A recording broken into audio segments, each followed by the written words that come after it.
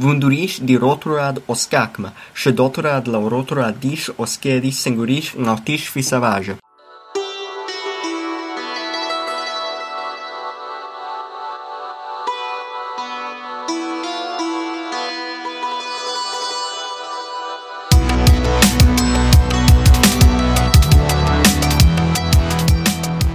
Welcome to Conlangery, the podcast about constructed languages and the people who create them. I'm George Corley. With me down the road a ways is William Annis. Howdy. And we have a special guest today. He works with the Tekumel Foundation, and he also teaches at, where is it you teach?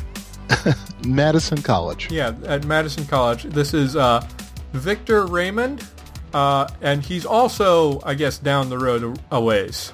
Yep, hello.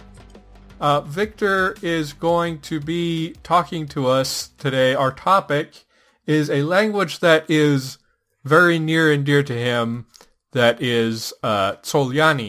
And we'll get more into details about that. Language created by M.A.R. Barker. So before we get into that, I have a few announcements we're going to go into. First of all, as we are recording this, we just came out of the LCS members meeting, and I want to say congratulations to the new board members, Jamin Johnson, Jim Hopkins, Jan van Steenbergen, Jeffrey Brown, and also the new LCS secretary, Tim Stoffel, and to Sylvia Sotomayor for being reelected as the treasurer. Yay! Clap, clap, clap. Confetti. The next thing, as this podcast comes out, Lexember will be underway. That means that if you don't know what Lexember is, it's a big event in some of the conlanging communities where a bunch of conlangers create one word every day and we all share it around. And I will be looking at the hashtag on Twitter, and if people are sharing things on Tumblr too, I'll probably look there and, judiciously resharing certain things. I'll probably also have a short around the beginning of the year that's like I did last year, that's a wrap-up of Lexember, highlighting some interesting words. And another thing, we are having an episode coming up that's going to be talking about all kinds of book resources that will be useful to conlangers, and we'd like your suggestions, so you can send those to conlanger@gmail.com. What books you like, what books do you think every conlanger should have on their shelves? All of them. That's something we wanted to get some input. You can also tweet us and everything. And finally, a new website is being worked on. Bianca is working on that. She agreed to do that for us for free. And we are going to have that ready fairly soon. I won't put a firm deadline on it, but expect some changes to the Conlangery site sometime in the future. Okay, so that was all the announcements, and let's move into Tsolyáni. So, Victor, you're the expert on this. Why don't you just introduce us to Tsolyáni, and you personally knew the creator of the language, so tell us a little bit about M.A.R. Barker and about Tsolyáni, just to introduce us. I when you said expert, I thought to myself, "Oh dear."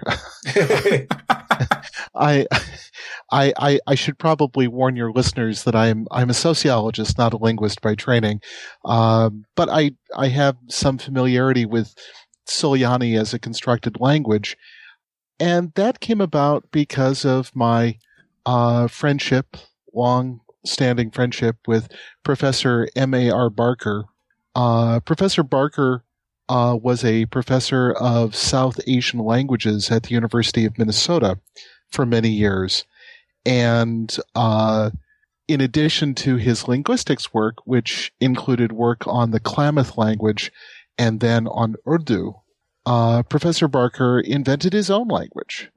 And in fact, more than one, in relation to the fantasy world that he had constructed, which is called Tekumel, or Tekumel. Mm-hmm. And this was something that Professor Barker had started on at a very young age.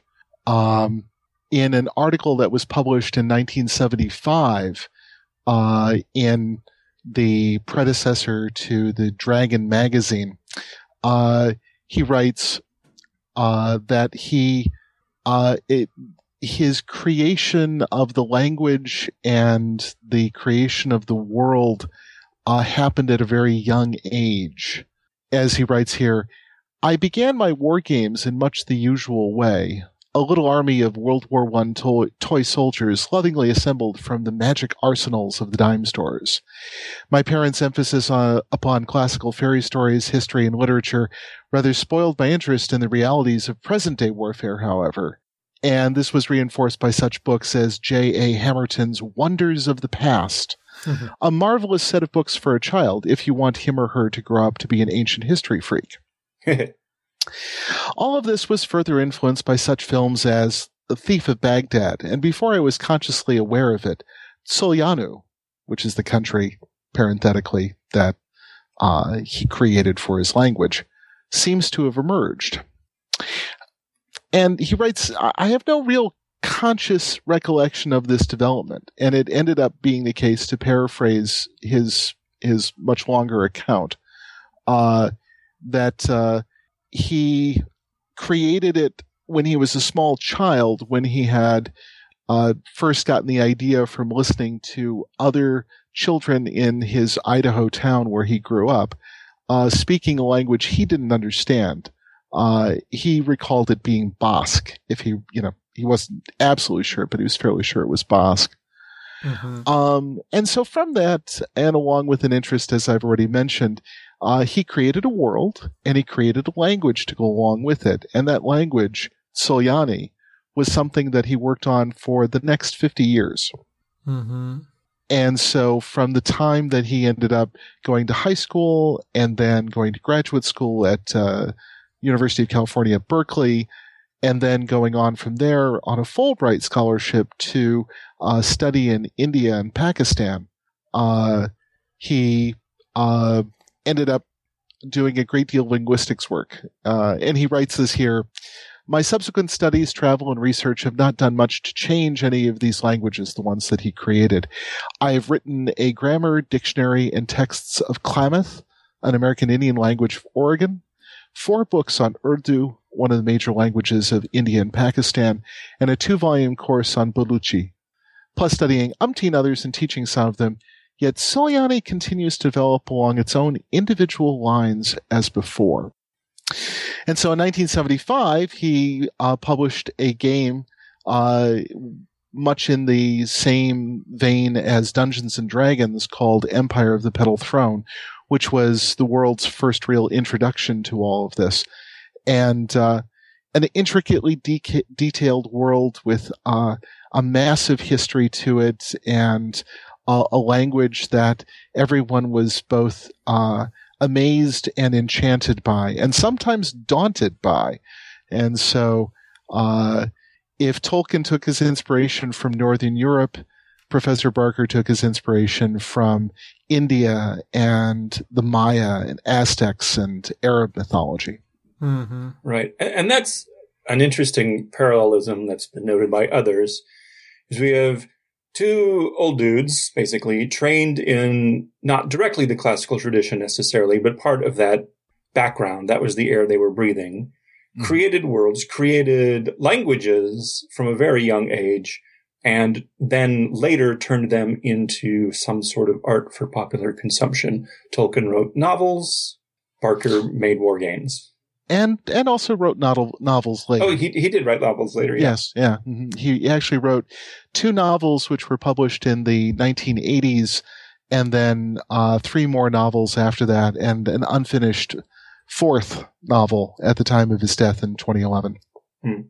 So the fact that it got incorporated into a role-playing game is really interesting to me, though, because I have heard of, like, conlangers now that are sort of using their languages in, like, their own role-playing campaigns. Mm-hmm. And it's definitely an interesting way to share it, especially going to the extent that Barker did and actually publishing his setting, because then basically you pull out the whole setting and you've got basically the language and the other languages of this world. He has quite a few actually that he created, mostly in the same language family. Those all become, extra splat books for whoever wants to, get further into the world can buy those language books. Yeah, Tsolyáni is the most complete of all of them. Professor Barker wrote a 2-volume set called the Tsolyáni Language, which was he published originally in 1978, then it was re-released by Adventure Games a couple of years later. And then along with that, he published a number of other articles about different languages related to Tsolyáni, and some not related to Tsolyáni at all. But Phil, as he was known to his friends, was a man of many talents. He would be exactly the sort of fellow to come up with an entire language family and then also write articles about languages not in that language family that were all created. Mm-hmm. So... normally, when we talk about both conlangs and natural languages on the show, we try to do so. We try to pick things where we can point people to free resources, which we really can't do for Tsolyáni. You can buy them at PDFs of these things at quite reasonable prices from, what's it? RPG? What's the name of the website? DriveThruRPG.com. Right. They have them for quite reasonable. I'm lucky enough to have hunted down and found the 2-volume Tsolyáni language, which the language description itself is 60 intensely packed pages. Yes. It's quite super dense. Yeah. And did he type this up himself, or did he write this and have somebody type for him? Judging by the typeface and presentation, Professor Barker wrote this himself. And not only did he write this and type this himself, but because the accent isn't predictable, either primary or secondary, he has gone through and by hand, it looks like, marked accents everywhere.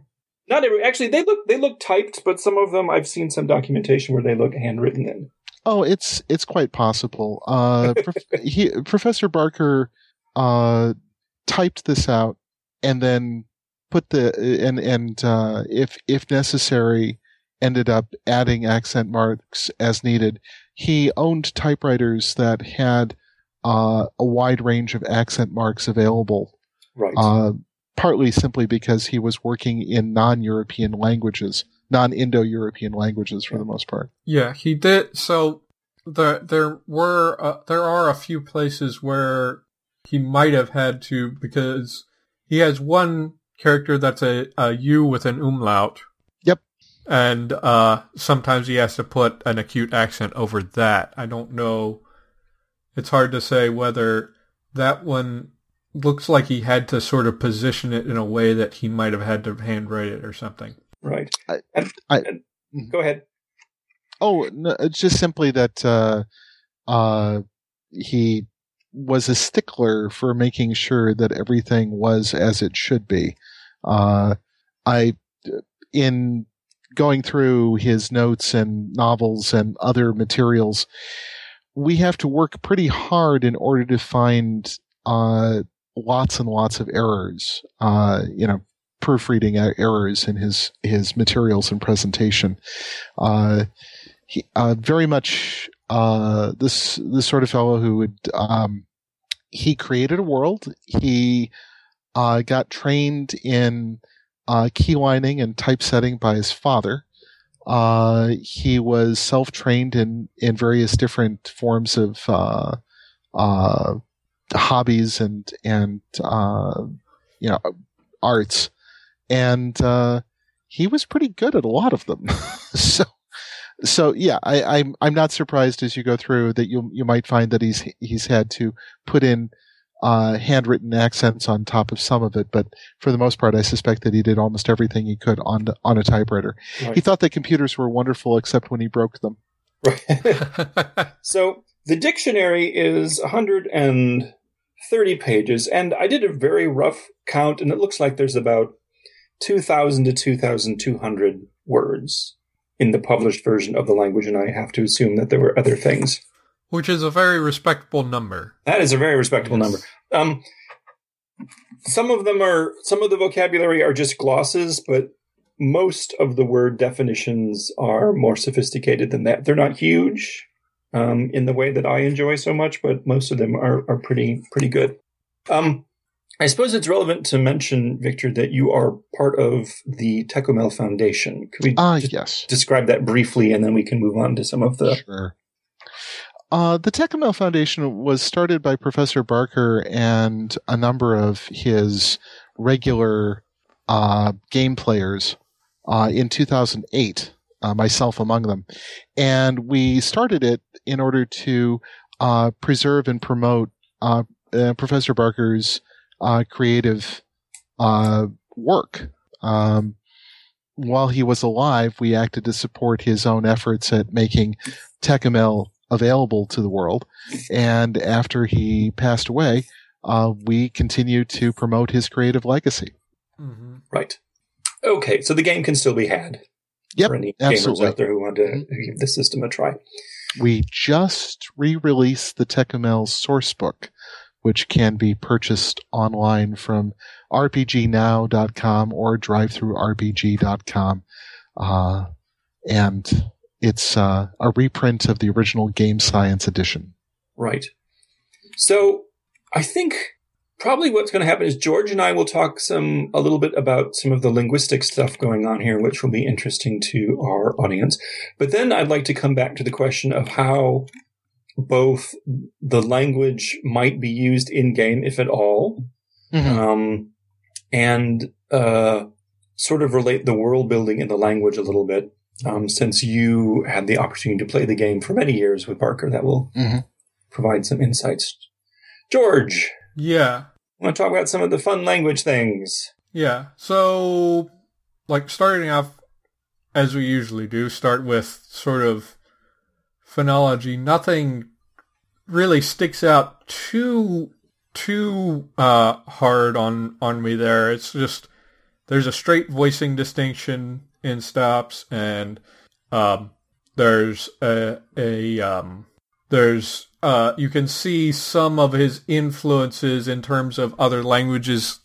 He got a retroflex, presumably influence from Indian languages. He's got the some uvulars and the voiceless lateral probably came from knowing some things about American Indian languages. The one interesting little tidbit is, so the vowels, there's a 5-vowel system plus this vowel that he represents with a U umlaut.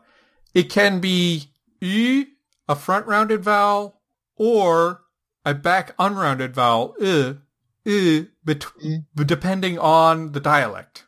Yes. Which it's a very odd thing to me, but it interested me. I don't know what really to say about it, but I just imagined that it was originally central and then moved around. Yeah, maybe it was some sort of central vowel. I didn't look at the Engsvenjali grammar. Tsolyáni is within the world a descendant of Engsvenjali, but I guess if I looked at Engsvenjali, maybe I could figure out where that is coming from. But yeah, that seems to be the most likely scenario, that it was central and went in two directions. And he was definitely thinking about historical stuff. If you read the grammar, he regularly mentions this is, descended from blah, blah, blah. With some good, just sort of solid grammaticalization stuff as well. Not just this came from some inspired historical language, but he can give you the original full word that this bit of grammaticalization started from. So that's pretty good. Oh, yeah. It's very much full of grammaticalization. And that really gets it going when he goes into the morphology. He arranges it in terms of like word classes. And, starting with the nouns. The nouns are, I think what I said was they are a crazy pile up of agglutination. And they get very, very long. They can get very, very long. And that's so interesting. I'm so accustomed to languages where it's the verb that gets all of this attention. Mm-hmm. The Tsolyáni verb is quite straightforward. Yeah, there's not too much to verbs. There's a bit of inflection, there's a bit of inflection. Tense aspect stuff that's quite subtle and complicated is handled in separate words. Whether you wish to interpret those as auxiliaries or particles is up to you. So it's not like they're just straight English, but the noun gets a lot of loving attention. Yes. I feel like I want to read this thing that you called the Emperor, but I have a feeling that I'm going to mess it up. But so an example, the J is just is a ya, or is no? It's a ja. It's a ja. Okay. So an example of just how long things can go.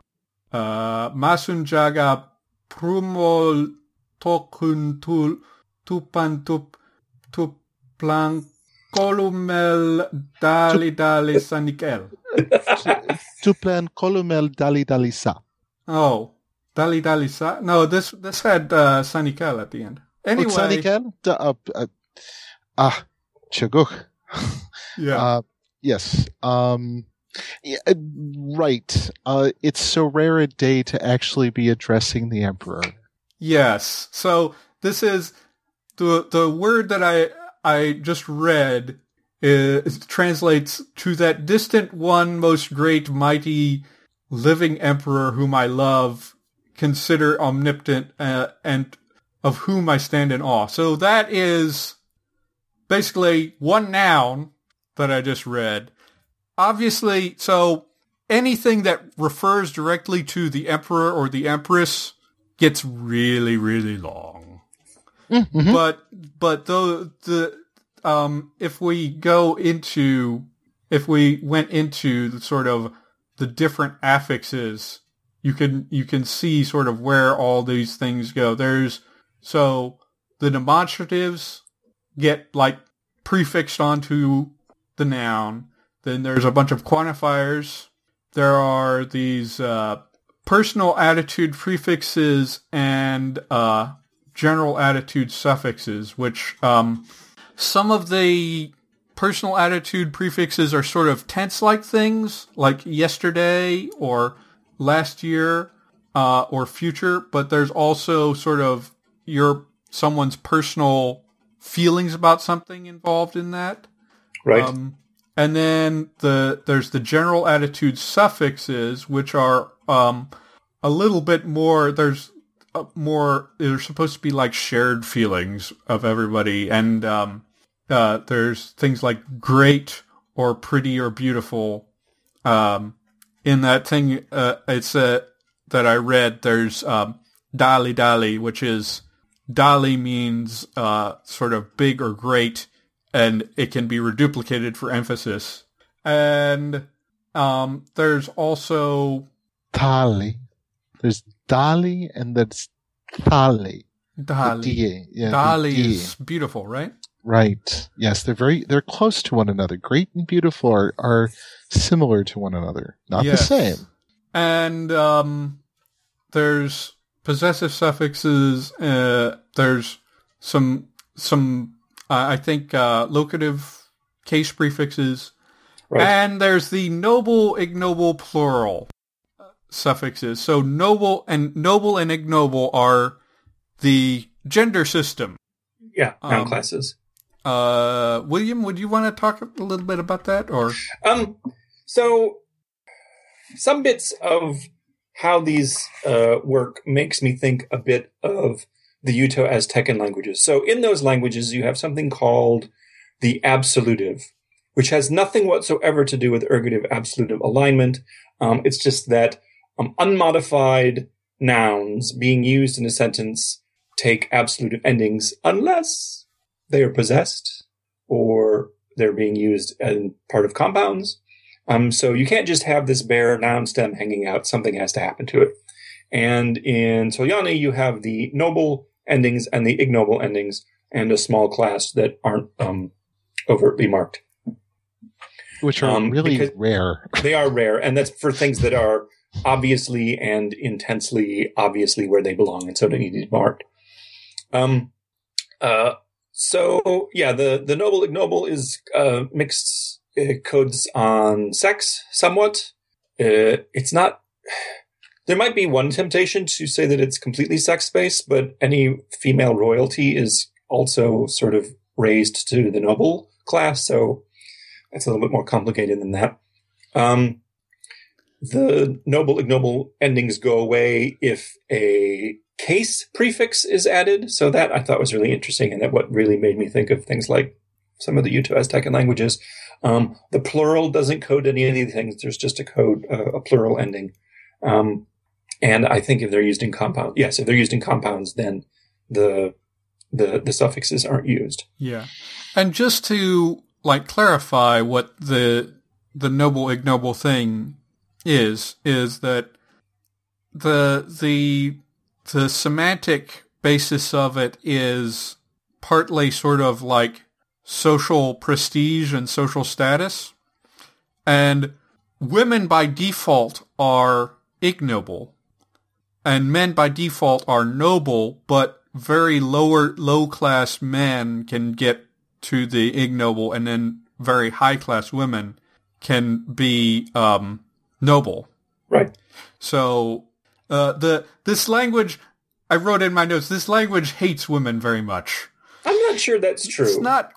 It is a curious example of if you, and I say this from the context of gameplay. The language itself may code for, male and female nobility and ignobility. But I assure you that if you spoke in a fashion that was not appropriate to a woman of any status whatsoever, you would quickly find out what was wrong. Right. And I get this is a case. I mean, I'm not actually trying to defend the characterization, because I think on an abstract level, I think you're right. I think it's a case of where the language abstractly has that character to it, but in terms of how it was conveyed culturally, it is lessened significantly. Yeah.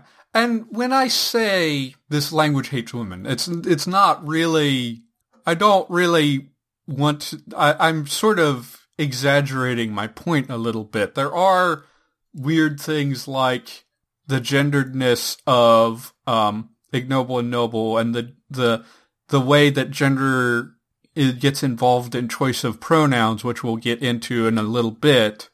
And then there's also the suffix like ra that means despicable or female. Igno. Yeah. Despicable or female, but I think it's clearly a case of culturally you're pretty clear as to what you're talking about. Right. And they don't mean, it depends on where you are. In southern Tsolyáni, there may be a greater sense of that, although really, I don't know if we ever really encountered that. But the further north you go, the more matriarchal, the more equality there is of sexes. And so, it's, and Professor Barker wrote about this. But yeah, if you went south from the city of Jakala, north along the Suma River to the city of Besi, which is the imperial capital, you would find that the social structure of Tsolyáni society would subtly change from being fairly patriarchal to being more equal. And if you went north from there to the north of Tsolyáni to Kirgar, and then further north into the country of Yankor.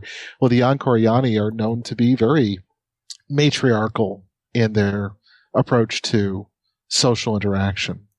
But I mean, as you can see, I feel like I've lived there. That's very a good, interesting context to have when we're talking about this. Then, because basically the idea I got just from reading the Tsolyáni language, I got that. I bought the PDFs for that. The idea I got was that this language is reflecting a very patriarchal society. And to know that there's more nuance to that in the world is an interesting thing to know now that you've talked about it. Well, to the Tsolyáni, the organizing concepts of what we would think of as good and bad or good and evil are not very... The Tsolyáni do not relate to those very well. To them, good and evil, they think of almost directly as being a very subjective evaluation. Well, it's good for you, right? Well, that's bad. Well, yeah, I can see how you'd feel that way, right? Mm-hmm. But to the Tsolyáni, the organizing concepts of how to act revolve around this idea of nobility and ignobility. And to be noble is to fulfill your station, to fulfill your place in society, to be who you are is supposed to and be expected to be. And that is denoted by the Tsolyáni word chomayi, by contrast, to not fulfill one's place in society, to act ignobly, well, that's ramoyi. Okay, so notice that ra, in this case prefix, ends up being the defining characteristic there, komoyi and ramoyi. But then as far as women are concerned, yes, that the suffix ra is used to indicate the feminine gender. But in Tsolyáni society, if a woman wants to be treated equally as a man, she can publicly declare upon reaching adulthood that she is going to be considered aradani. And after that, she is treated as a man. That is a social status. So... Yeah, the language of noble ignoble sort of complicates this issue. It's normal for simple gender systems, which this effectively is, to start bundling things funny, because the ignoble ending is used for very routine grammatical matters that have nothing whatsoever, where it makes no sense for a verbal action to be described as noble or ignoble at all, and yet they're always marked ignoble because that's just the rule. So that needs to be take into consideration as well. I do think it's interesting to point out that this game system is so unlike anything remotely like the many systems that basically Tolkien inspired.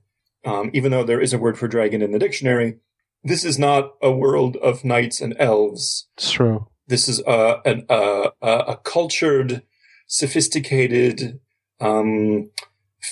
world with fiendishly complex social expectations and relationships and politics. And that's actually something I actually wanted to ask about, because this setting, the game setting, is supposed to be developed for Dungeons and Dragons, but the way the world is constructed does not really lead me to the idea of a traditional Dungeons and Dragons dungeon crawl game where you're just killing monsters. It makes me think more like story stick, diceless even systems that are all about interaction and role playing and stuff. What kind of systems do you usually use when you're running games, Victor? Oh my. Let's see here. Don't want to get too into this, but let me give you. There's two pieces to this that are worth noting. One is that when Professor Barker originally developed Empire of the Petal Throne, what had happened was that he had been introduced to Dungeons and Dragons even before it had been published in 1974. Mm-hmm. Okay. He encountered it in 1973. And he played in some games that had been run because he knew he was the faculty advisor for the Conflict Simulation Association at the University of Minnesota, which was a student organization for gamers at the time. And his first impression of D&D was very simple. Well, this is all very well and good because he recognized its inspiration out of fantasy, but where's the society? Mm-hmm. And in fact, Empire of the Petal Throne was pretty much his response to that. He said, it's great that there's a game for people who wish to be heroic, but they have to have a world as a backdrop, as something to interact with. And I just happen to have this world that I've been developing since I was a small child. Here you go. Mm-hmm. Okay. And that was very much his approach to it, was that he felt that the world was a necessary aspect of making the game meaningful. The sort of games that he ran later, frankly disposed of most of the game mechanics that he originally came up with that looked an awful lot like original Dungeons and Dragons. Mm-hmm. And instead, what he did was he just simply rolled dice and pursued a very free-form narrative kind of storytelling approach. Okay. How long did you play the game continuously? I was a member of what we referred to as the Thursday night group for approximately 25 years. Right. There were a couple of breaks that I took in there, one partly for graduate school, one partly because my job interfered at the time. Mm-hmm. But that was a couple of years. So yeah, 25 years is pretty much how long I played. Okay. Hmm. George, is there anything else we want to talk about the grammar? Well, definitely, the other thing that sticks out is the pronouns. Right. Yes. And there's a lot of social interaction stuff that goes in. The main thing I want to talk about with the pronouns. So first person and second person pronouns have these different class versions, and it goes from lowest class. There's 1, 2, 3, 4, 5, 6 levels for the first person pronouns. That go from the very lowest classes of these are slaves and such, up to there's one pronoun that's only used for the emperor or the empress. So the interesting thing here is not so much that sort of set, but the fact that he actually goes into some depth on who would use these pronouns with whom. Right. And especially when you get into the second person, because there's a lot of special second person pronouns that are just for specific relationships. And this is the model I would follow if you want to have just tons of pronouns that have all sorts of politeness interactions, because when you have even very simple, distinctions between, a simple tu, vous, distinction in pronouns, up to these really complicated politeness systems, it's all about the relationship between the two people talking. Mm-hmm. Oh yeah. Oh, very much so. Yeah. And there's, very simple things like in the first person pronouns, among people of equal nobility, women use lower pronouns, right? People of equal class, women will, not take themselves a notch down if it's a mixed group. And there are a whole lot of situations where you might choose a pronoun that's lower in sense than your actual class when talking to someone higher. but you never are presumptuous and take the higher level for yourself, because that would just be rude. Mm-hmm. Oh, yeah. And, yeah. Yeah. Yeah, in fact, actually, there's the pronoun that's used. If you think that someone has been pushing their social status too much, and if you were to refer to them as keshitsam. Yes. Yes, the you of placid indifference to social inferiors who appear to be pushing for undeserved respect. Right. Yeah. So, this list of pronouns on page 17, do these get pulled out during games where people are, obviously expecting people to speak Tsolyáni for a game isn't reasonable, but you can go in and grab things for flavor. Mm-hmm. Oh, absolutely. And in fact, actually, one of the things that we ended up doing over time was we would, as players, we would try to get into the mindset of the Tsolyáni, and we would do that using the language in order to, as part of our guide. And yeah. So which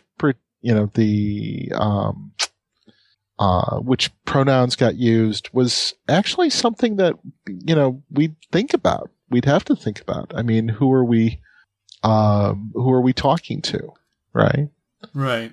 And have to, actually, pay attention to these things. And some of this is that, like, for example, there are some that make sense because if someone is not human, if there's one of the alien species, you might use one of the forms that basically recognizes that. Mm-hmm. But I mean, perhaps a bit more directly, the you of polite anonymity. If you can't figure out. I mean, I thought it was very interesting that he included this, but if you can't figure out what your precise social relationship is, there's nothing wrong with referring to someone as Tusmikatlan, which is to say, I recognize you as a person, a respectable person, but I'm not quite sure what our relationship is, right? Mm-hmm. And that would get used. And we would actually work that a little bit. We would in fact try to get phrases, into use that we would be familiar with, and we'd use them probably in much the same way as American tourists going to other countries trying to, fit in as much as they could with a language they were unfamiliar with. So using phrases like, cheguk, which is say thank you, Mm-hmm. that would be a common occurrence. But the opportunities, as I mentioned before, to use tokun tus medalisa, the you of odd splendor, odd wonder, to a prince or princess who is an heir to the Petal Throne. It's like, we occasionally did have interactions with imperial princes and princesses, in which case you'd better know exactly what your Tsolyáni was going to be, because you'd get graded on it. I mean, it would affect how the game went. Yeah.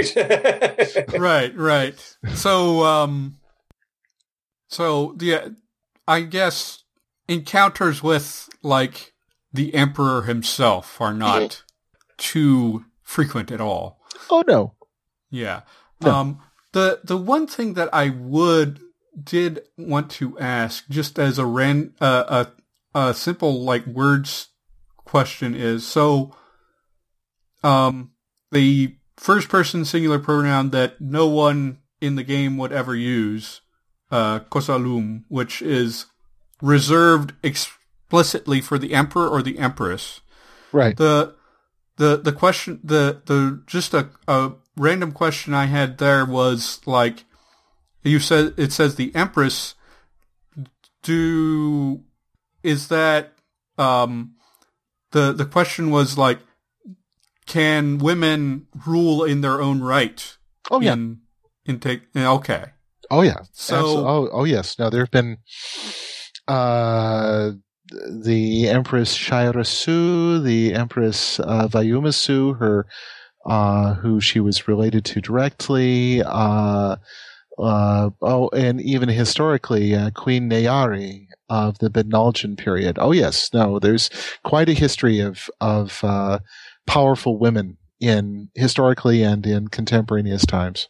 Okay, so internally you can have like an empress that's ruling.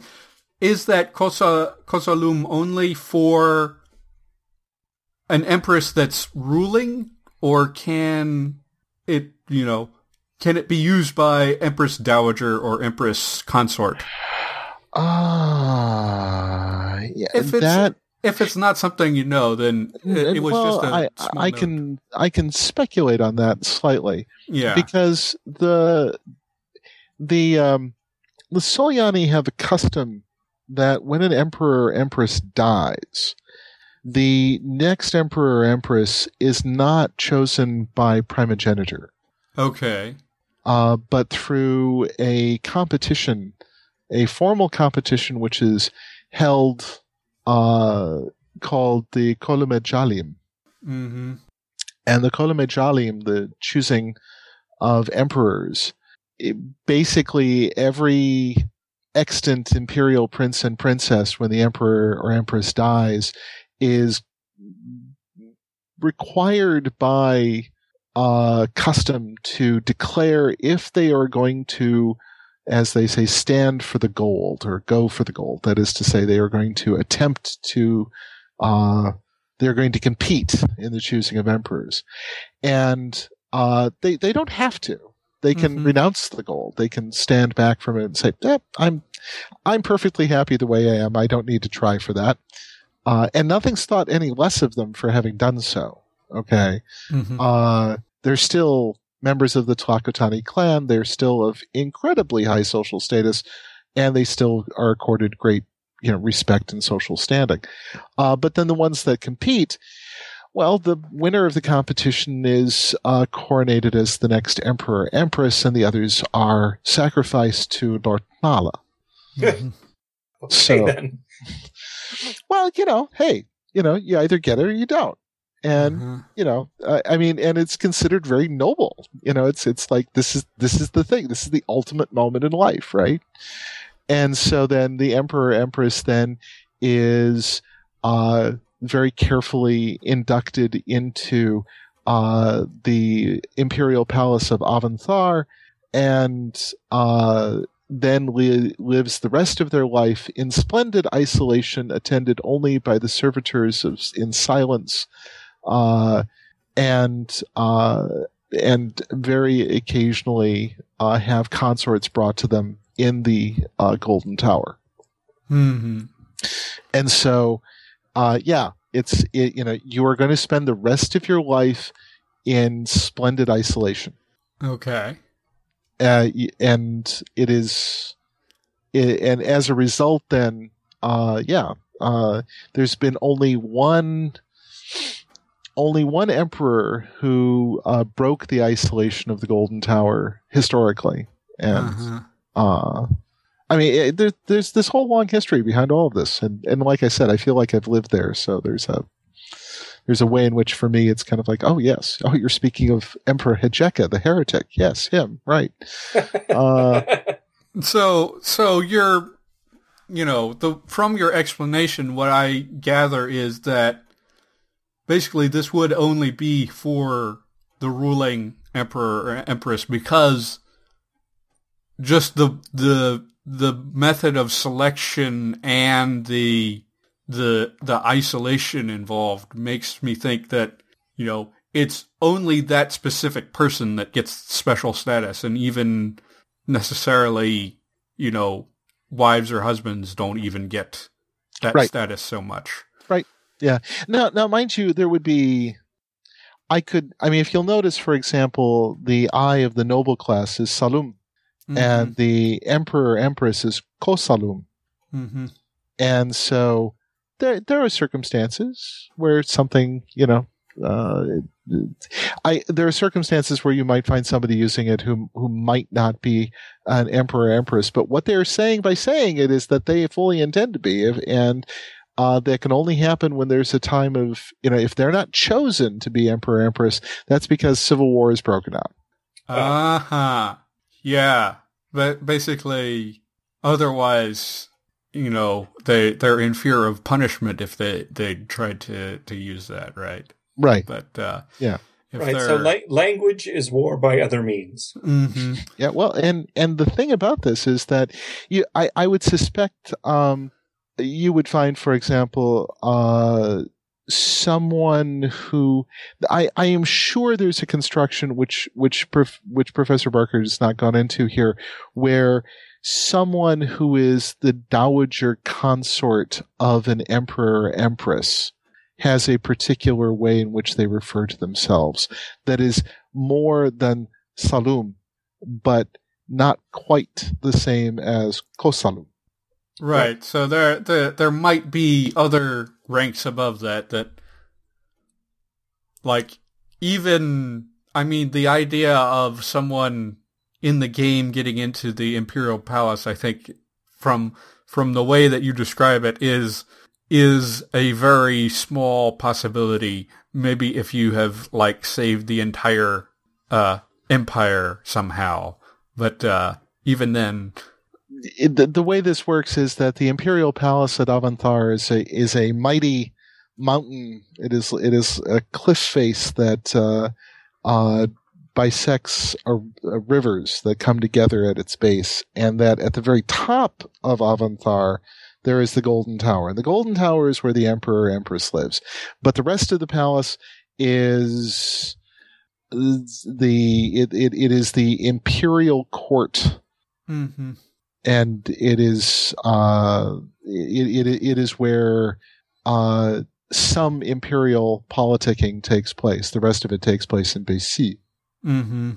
But the thing about it is that yes, you could be brought to into the presence of the emperor. The emperor sits behind a jade screen, and a small lantern is lit, and to indicate the presence of the imperial presence.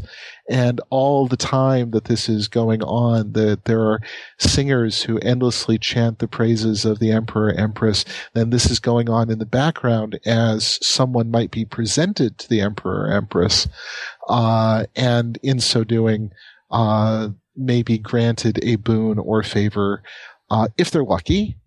If they're very unlucky, to hear the sentence of whatever dire fate awaits them. Mm-hmm. So anyway, that was a longer digression than I expected. But sorry. It's all very good stuff. Let's actually sort of move along then, since we've gotten into talking about the world and everything.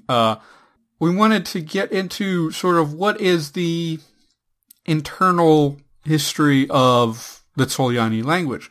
There's quite a bit of, I mentioned before that that it has an in-world ancestor, Engsvenyali. Mm-hmm.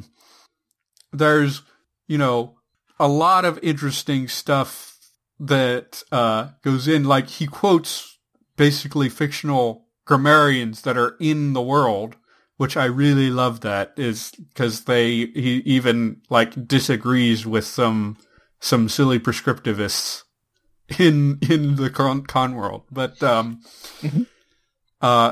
what is generally the history of Tsolyáni and related languages? Well, the Tsolyáni is one of the members of the Kaishan language group, which derives from the previous language of Engsvenyali, which was the language spoken in what is thought of by the Tsolyáni and the other empires as being sort of the golden age of Tekumel. That Engsvenyalu, the realm of the priest kings, stretched for thousands of miles, thousands of tsan. And Engsvenyalu fell due to a cataclysm which resulted in the capital of the priest kings being suffering an earthquake and then sinking into the sea. And this led to a period of sort of an interregnum. And out of that arose 5 different empires, and each one of those has a language that is more or less related to the others. And Tsolyáni is the one that is, the Tsolyáni, not too surprisingly, think of it themselves as being the closest lineal descendants of the Angsvanyali. The Mu'ugalavyani and the Salarvyani and the Livyani and the Yankoryani would probably all dispute that. But as languages go, linguistically, historically within the world, there was Angsvanyali, which was then followed by classical Tsolyáni, which bears a relationship to modern Tsolyáni not unlike Old English to English. I hesitate to be too precise about that. It is not easily understood by anyone in the modern day of the world. And classical Tsolyáni developed over time into modern Tsolyáni, and the Tsolyáni take the attitude that the language, it's important to get it right as a cultural value. So they're picky about that. And there are some dialects that you find in different parts of Tsolyánu. You'll find in the islands to the southwest, the island of Vrayani has a somewhat different construction to some words and to grammatical structure. Similar sorts of things happen on the borders of the empire near in the Chakan protectorates or off in the city of Sokatis, one's to the west, the other's to the east. And in each case, there's more borrowing of words from Ugalavyani and from Salarvyani. Mm-hmm. But I mean, it's the sort of thing that you would expect that would take place in a real world, which is to say, the languages themselves vary somewhat from place to place, simply because of the interactions of culture and society. So. I don't know if I've given the full history there on that, but that's the sort of in-world history of it, as it were. That's really an interesting thing to hear that. So, in games, did you ever sort of interact with the other empires? Oh, yeah. Mm-hmm. Have campaigns where there was a war between two empires or mm-hmm. things like that? Yeah, there's one of the major aspects of Professor Barker's campaign from the very beginning was the conflict between Tsolyánu and Yankor. Mm-hmm. And it's funny, the Tsolyáni tend to think of the Yankoryani as having a rather somewhat harsh language. It's all short words and very sort of consonant driven, and they end up the Yankoryani are think of Tsolyáni as being an overly elaborate language. And then other comparisons. The Muglavyani tend to think that the Tsolyáni aren't. Of course the Tsolyáni are noble, but they don't really have it exactly the way it should be, because of course the Muglavyani think that their way of looking at the world and speaking is correct. The languages are somewhat similar to one another and use a similar script system, but the societies are different. And so on. I mean, each one of the five empires has both its idealized depiction of itself and a somewhat stereotypical view of the other four. Right.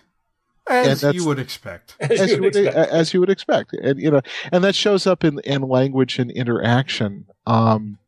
There's actually a rather interesting article, which I will see if I can make available, of Professor Barker wrote this from the perspective of a Mu'ugalavyani scholar writing about how the Yankoryani approach theology.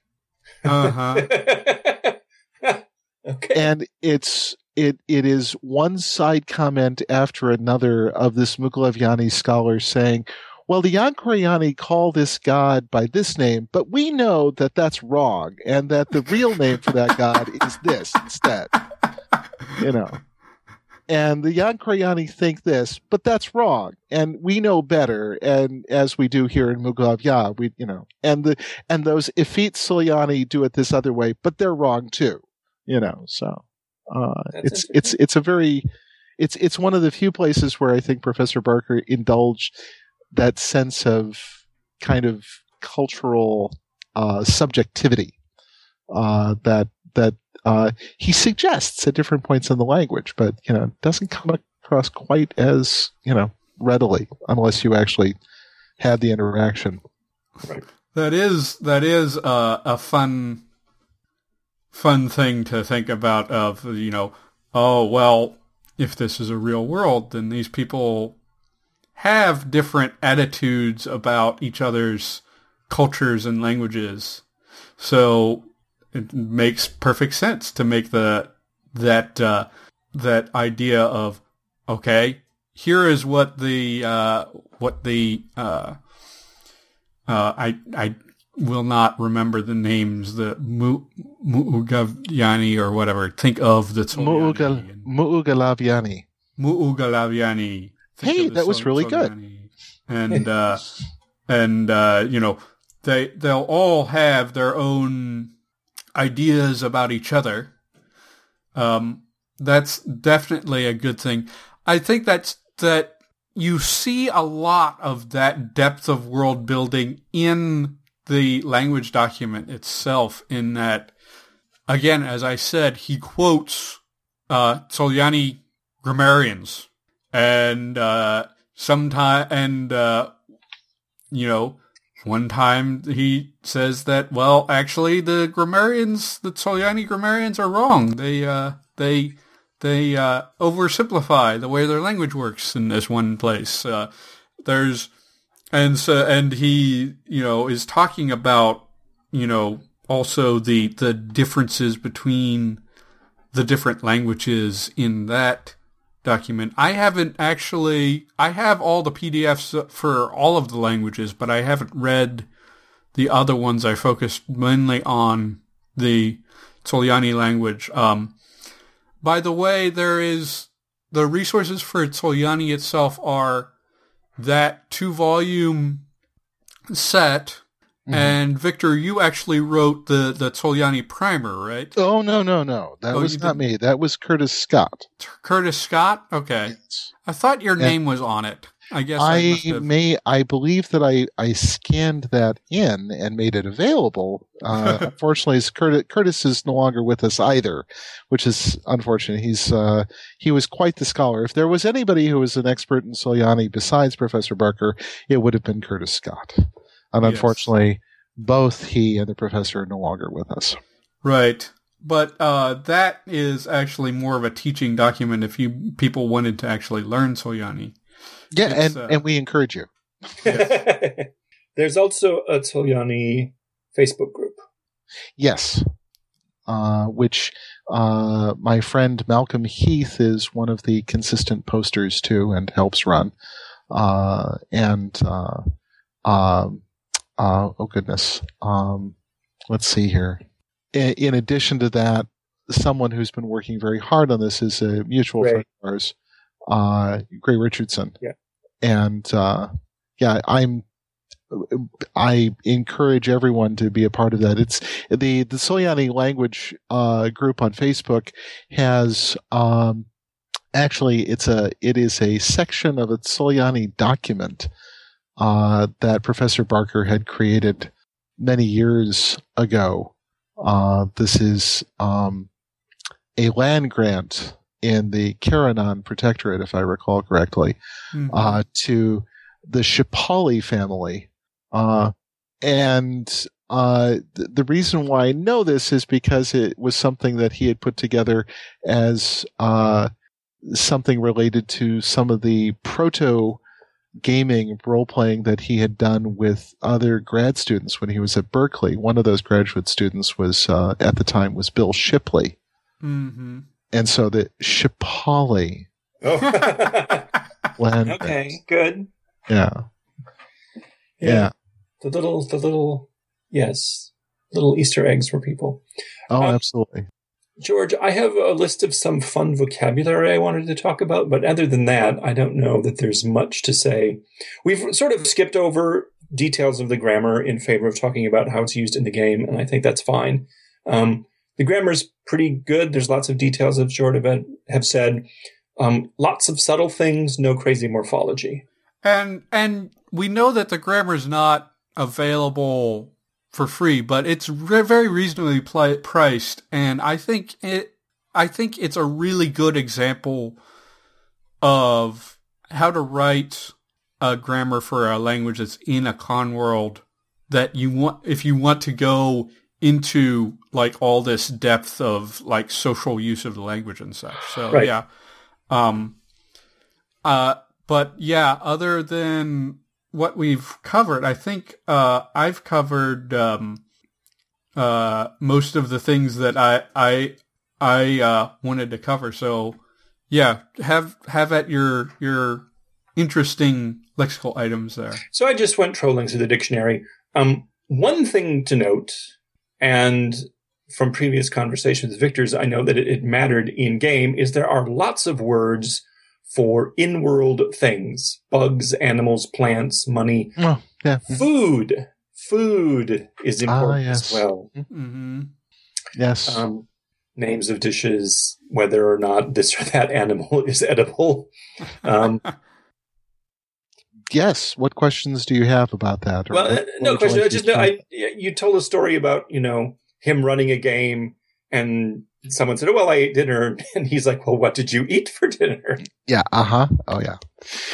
Professor Barker made a point of encouraging players, and not too subtly, to pay attention to the background in the world. And yeah, in this particular case, the party of player characters, this was very early on in my gaming there, had been sailing up the Missouma River from, as I mentioned before, from the city of Jakala they were on their way to Besu.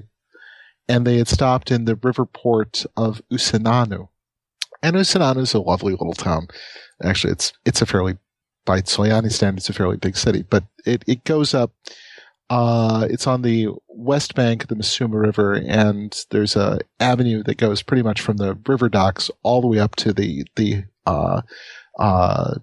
west in higher elevations where the noble clans have their clan houses. And so, that could have been it. But instead, yes, the player characters, well, what time is it, Phil? Well, it's getting on towards evening. Well, I guess we'll have dinner. And yes, so what are you going to eat? And people began to realize, the players began to realize that Phil wanted them to be specific about it, right? And he was going to give them exactly what they asked for. And if they couldn't figure it out, that was rather unfortunate now, wasn't it? And I proceeded to quickly look things up, and I said, is there any vendors of gigresa? In this case, gigresayal. And Phil looked at me and said, "Oh, meat patties. Yes, there are. There just happens to be a vendor, a cart with spiced meat patties for sale."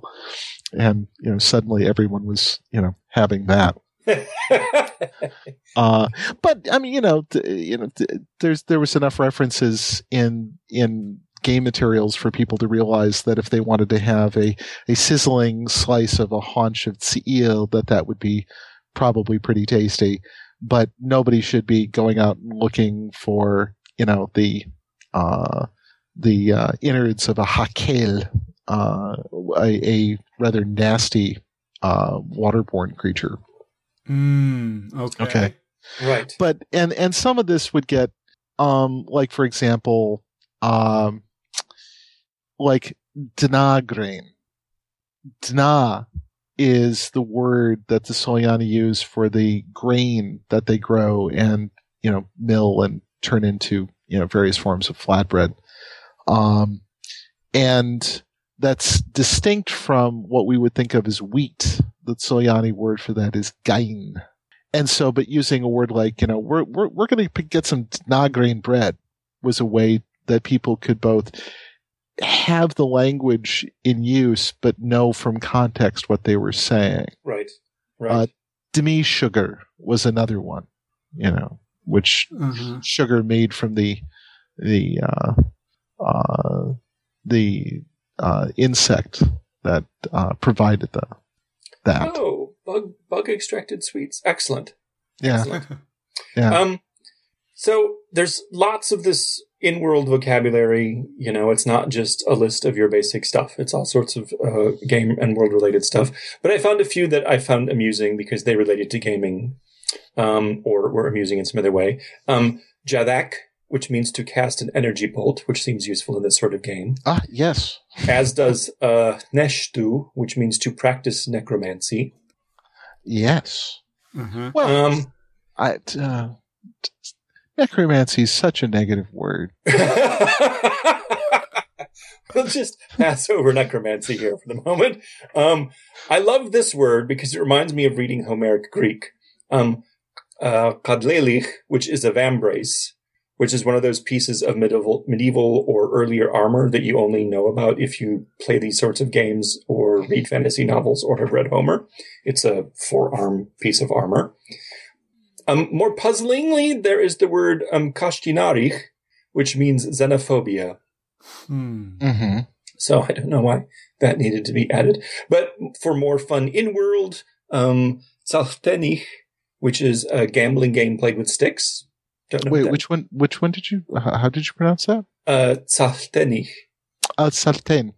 There's a bit more of an edge to that E. Salten. Oh, Salten. Okay. So that's a gambling game. And I just was really amused by the word for volcano, which, let's see if I can get this right, Tsurgshomuch, which is related to the word for mountain, obviously, but the verb in this case is tsurga, which means to boil over or spout. Uh-huh. So a mountain is a boiling over, or a volcano is a boiling over mountain, which is an image I like very much. Mm-hmm. So that was that. I mean, I just went, that would suggest that the originator of that word was close enough to see it happen, but far enough away to not to live. Yes, right. To live. To not himself be boiled. That's right. Yeah. So that was just, a collection of stuff. And then I just didn't even bother to make a list of all of the many plants, animals, and fish, and so on and so forth. Oh, you could go crazy with that. I could. Well, yeah, a couple of other, there's actually a couple of verbs here that relate to some of the things that, there's actually a borrow word here that I'll note here. I'm just looking at one of the pages in the Tsolyáni language. There's a word for tattooing, which is, now if you're using, if it's the Tsolyáni, to tattoo is digeo. Okay. But if you're referring to the specific style of tattooing that's used by this other empire, the Livyani, Empire of Livyanu, they're actually borrowing the Livyani word for that. Yes. It's an interesting, the Livyani tattooing they would refer to as music. That's a very interesting little tidbit, and I can see where he got the idea for that, because that actually happens fairly often naturally in natural languages, where the two cultures really do have words for the same thing. It's not like they encountered it from each other, but the specific practice of it in another culture is referred to by the word in that culture, right? Yeah. Mm-hmm. And muse. Mm-hmm. Mm-hmm. And speaking about energy bolts and such, like the verb to telekinese something. Femure. If I'm having difficulty with my umlauted U's. or telepathize, yes. Fakish. Uh-huh. Yes. And how often would you have an opportunity to use a verb like that? Only in game. Only in game. Yes. What was I going to say? Just something that occurred to me. The dictionary comes with an English to Tsolyáni part and a Tsolyáni to English part. The Tsolyáni to English part is organized according to the native ordering of sounds. Yes. So that makes it fun to use. Oh, absolutely. And yeah, so I mean, this was also yet another way that Professor Barker really wanted people to get into understanding the constructed language, was to say, well, this is how they think about how the sounds go. So there you are, think about that. And he, almost everything he did around this was a way to invite you to get into it more deeply, So whether it was using words like nangmuru, which is say, hello, or, cheguch, thank you. I mean, that's nice. That's phrase book level of familiarity. But even things like how to find things and where to look and what to say and thinking about how to say it. Because the phrase book that's at the end of the first volume has got some just utterly, utterly great stuff in it. Oh, it does. Yes. Yeah, and the phrase book section, it's we're coming up to the border crossing. The border captain wishes to see you. Can he be bribed? Yes, he can. Give him 30 kaitars and he will let us pass. My friend needs the robes of a priest of Sarku. Yes. Okay. Is he docile? That seems like a useful question. Anyway, I think that's a good place to stop, just talking, this mention of how important it was for Barker himself to get people. Yeah. Maybe, obviously he was not encouraging people to master the language necessarily, but to use it as an avenue to understand the world that they were inhabiting during gameplay better. Oh, yes. I think Phil would have liked nothing better than if somebody had come back and had been speaking Tsolyáni the entire time. I think he would have been somewhat taken aback by it, but I think he would have liked it a great deal. So. Every conlanger wants other people to learn their language, but in terms of reasonable expectations, what people are going to do. That is an interesting. It's a little bit of an interesting idea of an interesting thing to think about if people are doing these sort of role-playing games, because, if you have a small group of friends that are doing a role-playing game, the game is tailored to, what the interests of the players are. So for most groups, I don't think learning an entire new language would be like a thing they would be into, but you might get a bunch of conlangers together and they might actually be into like learning Tsolyáni. Sure. But, anyway, yeah, I think that's a really good place to wrap it up. Do either of you guys have any sort of final notes before we end the show? I have just one, and that is for people interested in Tekumel in general, simply go to www.tekumel.com, and Tekumel is spelled TEKUMEL.com. Yes. Right. I will link to that in the show notes too. So the Tekumel site and also DriveThruRPG page where you can buy all of the language materials, not just for Tsolyáni, but for Engskvenjali and all the other languages. We haven't talked at all about Sunus, which is the language spoken by six-dimensional demons, which you need to use magic. Maybe in a future episode. In a future episode, we will come back and talk about the grammar of Sunus. We'll see. Anyway, I will be seeing you guys then. Ciao. Thank you. And I'm going to say, happy conlanging. Thank you for listening to Conlangery. You can find our archives and show notes at conlangery.com.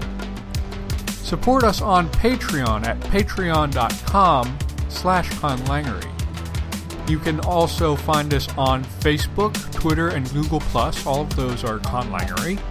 And if you would like to hear your conlang featured on the top of the show, you can look at our Contribute page. It has the instructions for what you need to translate and how to send it to me. Conlangery's web space is provided by the Language Creation Society, and our music is by Null Device.